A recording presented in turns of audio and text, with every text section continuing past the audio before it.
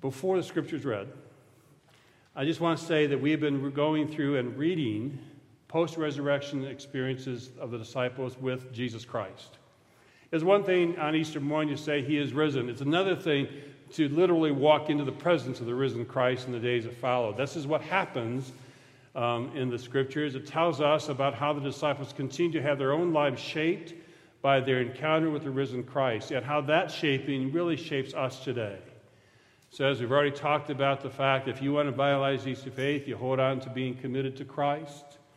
You experience what it is to make disciples, growing in your own faith walk and sharing faith with others, and yes, making sure that worship makes a difference in your life. Not only this experience, but what you do in your personal worship. Today we continue in that conversation, and we receive this post-resurrection story of Jesus as he encounters the disciples by the seashore. Just after daybreak, Jesus stood on the beach. But the disciples did not know that it was Jesus. Jesus said to them, "Children, you have no fish, have you?" They answered him, "No." He said to them, "Cast the net on the right side of the boat, and you will find some." So they cast it, and now they were not able to haul it in because there were so many fish. That disciple whom Jesus loved said to Peter, "It is the Lord." When Simon Peter heard that it was the Lord, he put on some clothes, for he was naked, and jumped into the sea. But the other disciples came in the boat, dragging the net full of fish, for they were not far from the land, only about 100 yards off. When they had gone ashore, they saw a charcoal fire there, and with fish on it and bread. Jesus said to them, "Bring some of the fish that you have just caught." So Simon Peter went aboard and hauled the net ashore, full of large fish, 153 of them, and though there were so many, the net was not torn. Jesus said to them, "Come and have breakfast." Now none of the disciples dared to ask him, "Who are you?" because they knew it was the Lord. Jesus came and took the bread and gave it to them, and did the same with the fish. This is now the third time that Jesus appeared to the disciples after he was raised from the dead. The word of God for the people of God. Thanks be to God. Thank you, Cheryl. Would you join with me in a word of prayer?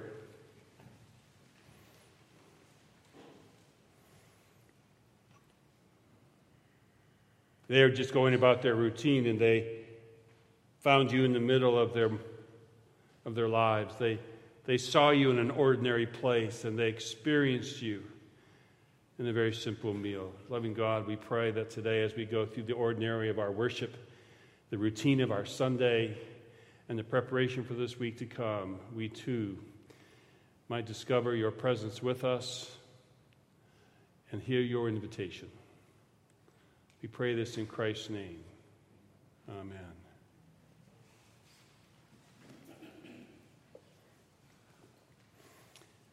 We've discovered that post-resurrection stories of Jesus make a big deal. All of the teachings of Jesus up to the period of his death and resurrection are critical for us to understand what it is to be Christians. But for the disciples, after he was resurrected, all of that became the foundation. Now I get it. Now I know what he was talking about. Now I know what he was saying is true. And had they not experienced the risen Christ, they could have wandered the rest of their life thinking, well, maybe those are really good morals or lessons, but not much more. And yet in the encounter of Jesus in the post-resurrection period, we've discovered that the disciples really were shaped for what they were going to go do next, which was to become the body of Christ in the world, to do the things that we've been talking about. They were committed to Christ in a brand new way. It's one thing to talk about Jesus. It's another to know him as the resurrected Lord of life and death and life after. It's one thing to tell some stories. It's another thing to be committed to making disciples, to offering to others the invitation to receive the blessing of Jesus Christ in their life, and for us to be committed to grow in that walk ourselves. And then there's worship, which is far more than antiquated behaviors and rituals. It's a dynamic relationship. Wherever we pause for a moment to give God praise, to confess, to share a good word, and then to commit and offer ourselves. This is a post-resurrection story, and it's one I love. It's a story about fishermen who fished all night and caught nothing. I know that story. I know it well.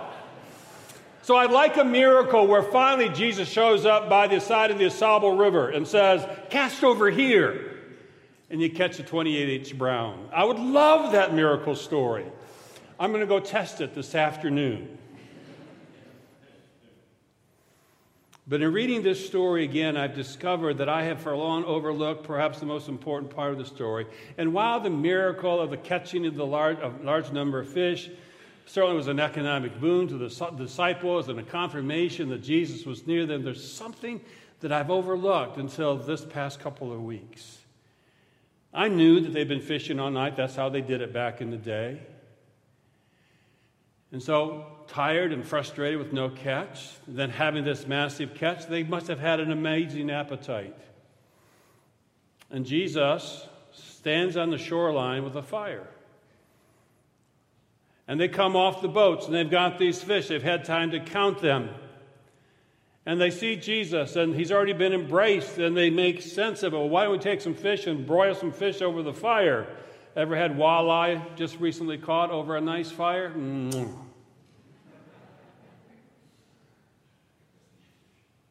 They had all the ingredients. But this is what I've missed until a couple of weeks ago. Scripture says this. Jesus said to them, "Come and have breakfast." He invites them to have breakfast.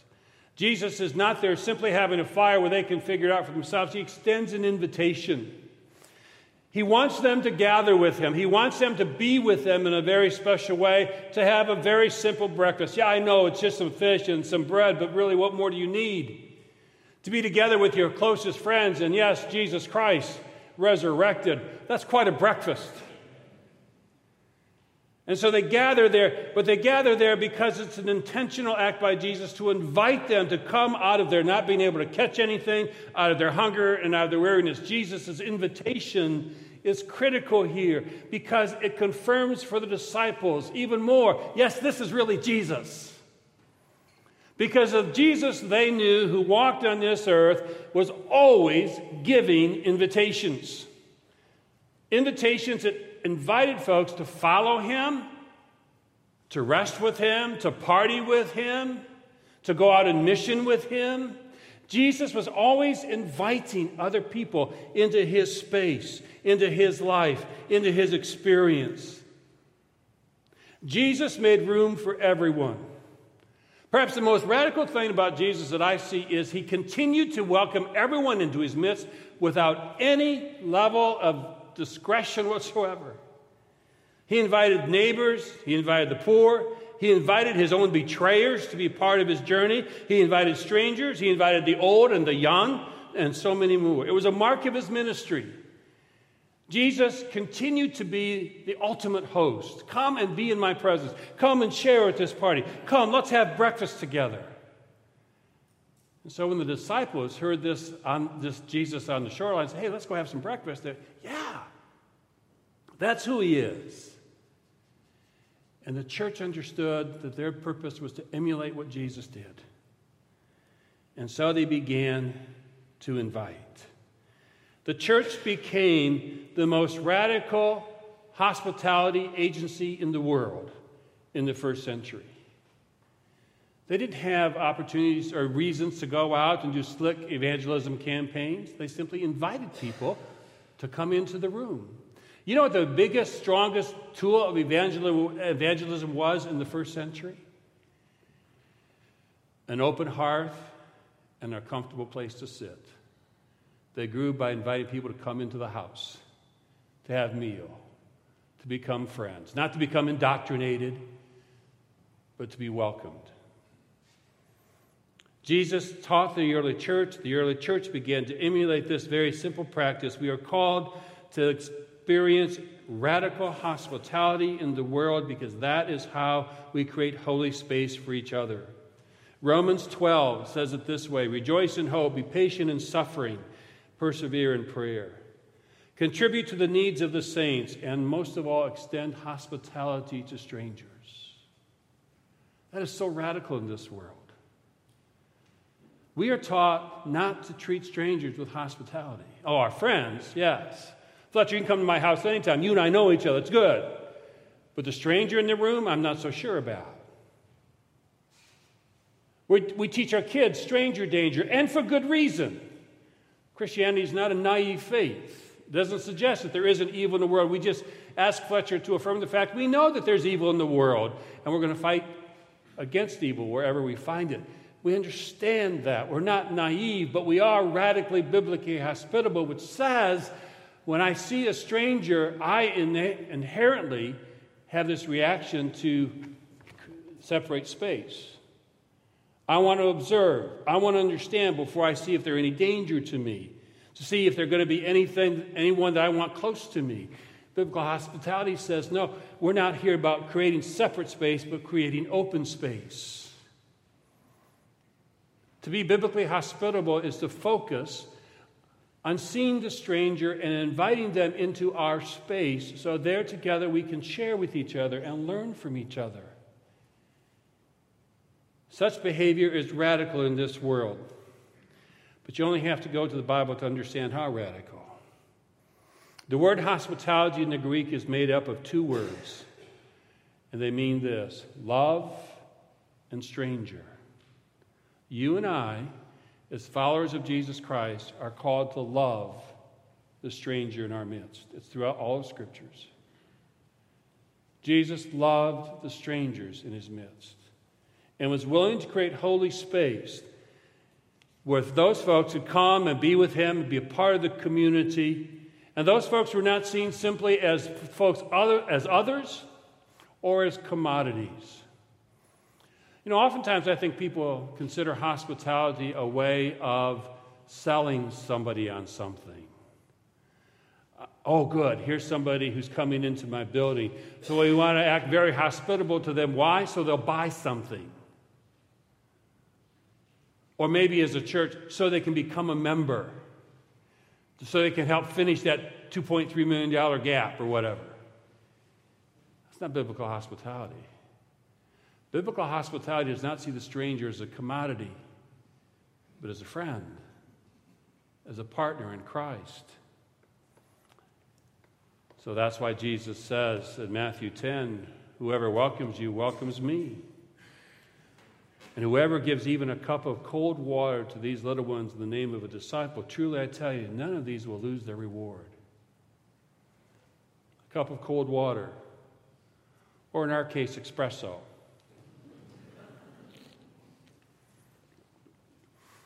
Were you greeted today when you came into the church? Did you have a chance to get a coffee if you wanted it?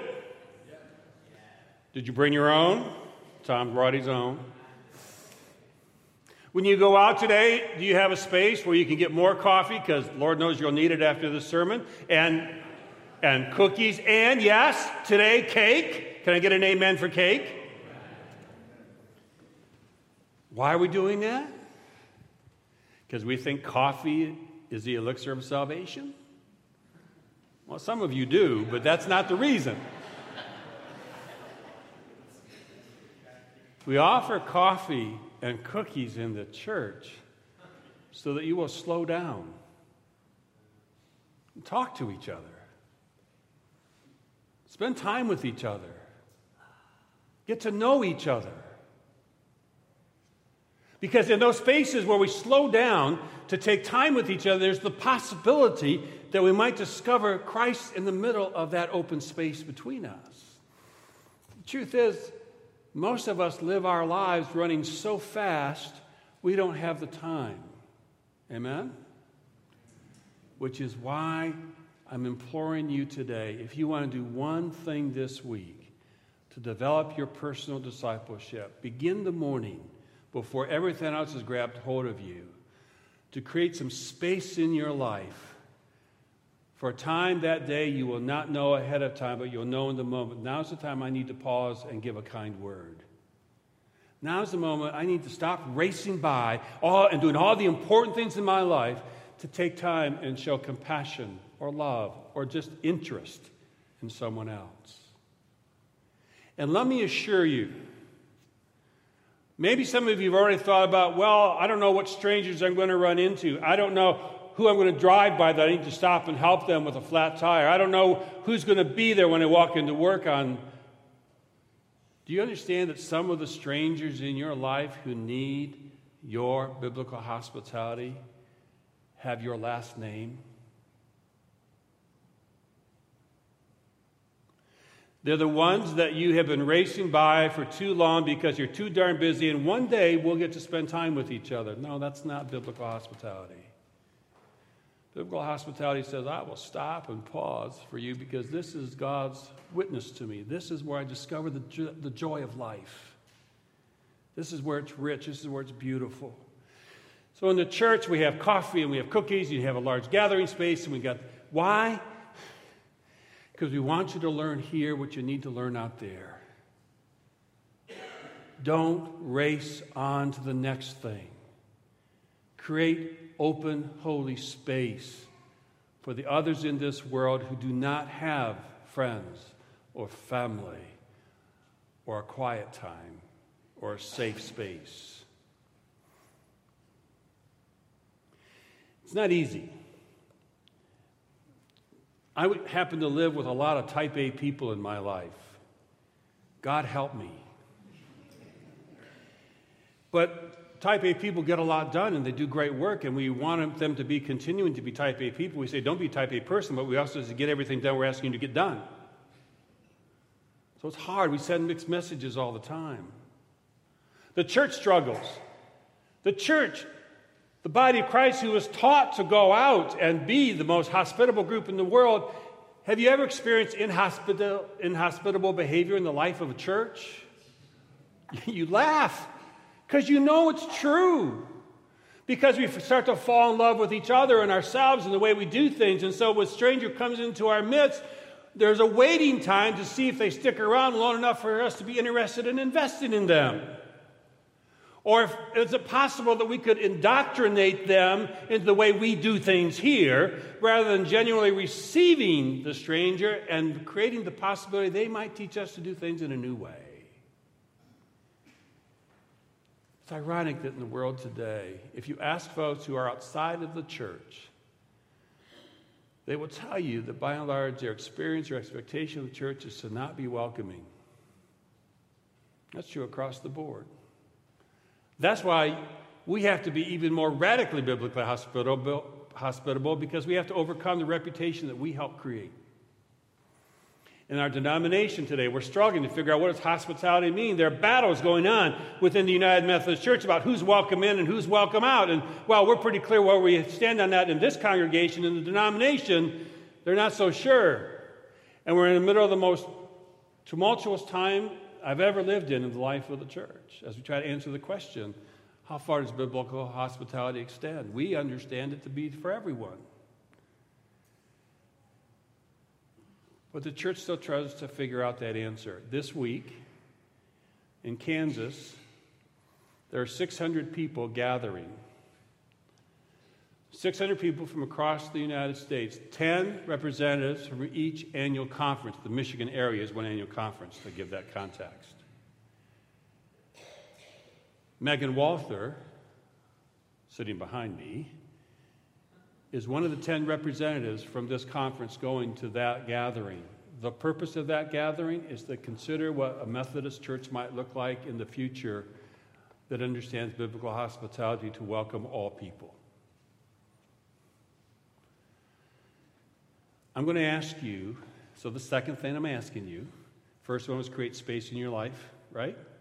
Second one, would you pray for that gathering and for the church and for Megan and for all who are going to that experience, that they might not simply do the politics of the church, but the work of Jesus Christ in creating a radically biblical, hospitable denomination where all of God's people are welcome to the table, to the confirmation kneeling bench, and to the process of ordination, and to every place else in the world. We want the world to know this is a biblically hospitable church. Will you pray for that, please?